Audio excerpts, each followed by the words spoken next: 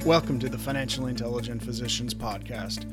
I'm your host, Dr. David Norris, and together we will be discussing what they didn't, or rather oftentimes won't teach you in medical school or residency. Now, my mission and purpose is to help you develop the practice you desire through business education. And over the course of these podcasts, we're going to cover topics such as leadership, financial intelligence, patient satisfaction, process improvement, negotiations, and many more. Today's topic is planning the love. Now, have you ever referred a friend to a colleague and it didn't go well? Well, this happened to me last year, and it was awkward and an embarrassing situation that taught me a few lessons about the care of patients that I thought I might share with you. Now, a friend of mine who's not a clinician, his name is Bill, and he had a health issue, and he asked me who he should see. So I recommended a friend of mine, Dr. Smith. Now, I've worked with Dr. Smith for years, and I actually hold him in high regard. He's a very good physician who seems to care about his patients. And therefore, I felt very comfortable sending Bill to see Dr. Smith because, I would choose Dr. Smith to take care of me and my loved ones. About 2 weeks later, I asked Bill how he was doing and if he was getting any better. And Bill said, "Yeah, I saw Dr. Smith. Seems very bright, knows what he's doing, but man, his place just cranks you out. I felt like I was at one of those really busy restaurants where the staff glares at you if you stay too long. I felt like they just wanted me out the door after they took my money, of course." Now, I was stunned by this, to be perfectly honest. And so I asked Dr. Smith, one of his partners, about this, because Dr. Smith didn't seem that way to me when I saw him interact with patients in the OR or pre-op area. Maybe people change a little when they're under stress and they're trying to see 30 patients in one afternoon. I didn't know. So I went ahead and asked one of Dr. Smith's partners about this, and his partner was actually quite proud about how streamlined their processes are. They built their entire office around seeing the maximum number of patients every day. And I can understand their desire to see as many patients as possible since their wait list can be 4 to 6 weeks in length. And they are in high demand, and they're trying to satisfy the market demand. But I think they might have missed an important point. Listen very carefully. Every system is perfectly tuned to obtain the result it yields. So the question is, what's your system tuned for? I believe that patients really want to be cared for, and I think it's important to note there's a difference between being treated and being cared for. And in today's shifting healthcare insurance coverage market, I believe patients are going to be expecting more caring than treating. Bill, he had an HSA with a $5,000 deductible plan. So Dr. Smith's $1,500 comes right out of Bill's pocket. And Bill even made the comment, for $1,500, I can get a lot of stuff instead of a high buy from my doctor. Now, he did get better, but the value he put on that was different than if it was perhaps maybe a $30 copay. And as physicians, I think we forget that the demand for healthcare is elastic, and people are quite price sensitive when it comes to their own personal health care. And they will shift their expectations of you in accordance with the amount of cash that's leaving their pocketbook.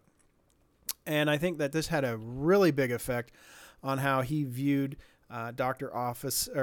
Smith's office, and more importantly, how he felt after using that service. So I'll say it again. Every system is perfectly tuned to achieve the results it yields. So how do we get around this? Well, I think here are some tips that you can use on designing a process that actually will meet your patient's needs and make them feel satisfied and cared for.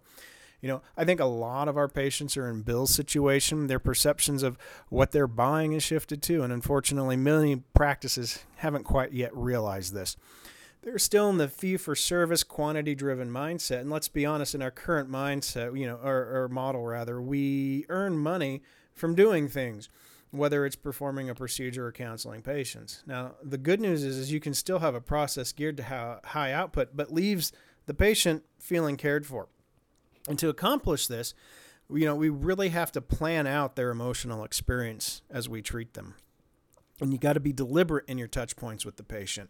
So here are just a couple tips I think that are going to help you do that. Number one, diagram your process. It might take some time and effort, but the results are incredibly insightful. So sit down with your staff and draw out a map of your patient's journey through your clinic. Better yet, have a secret patient experience your clinic and provide you feedback on how they felt, what went well, what didn't go well.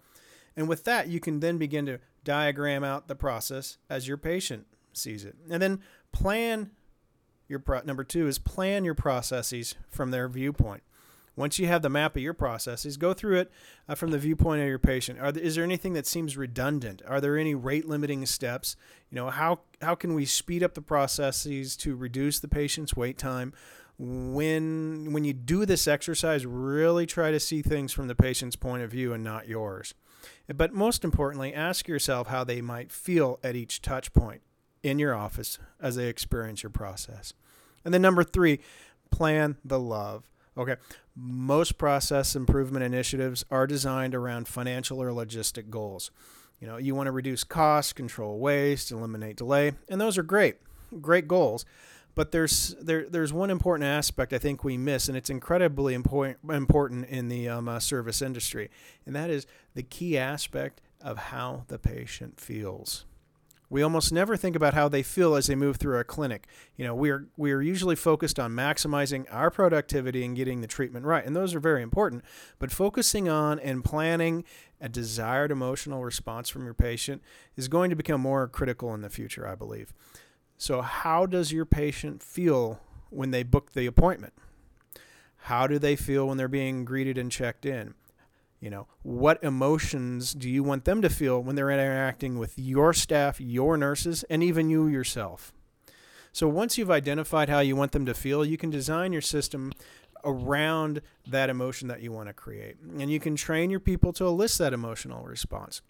It's going to take work and effort to design the feeling into your clinical practices, but the small stuff sometimes matters. And the very things that you and your staff should be doing are focusing sometimes on the small stuff.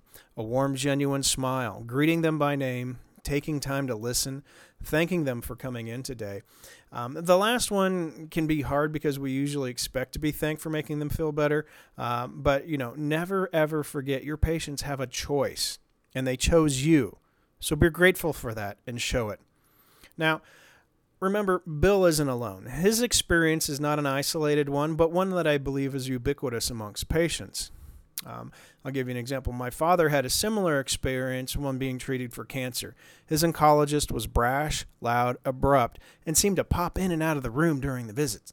However, my father also knew, better yet, he felt and believed the entire clinic, the staff, and the physician himself really did care for him.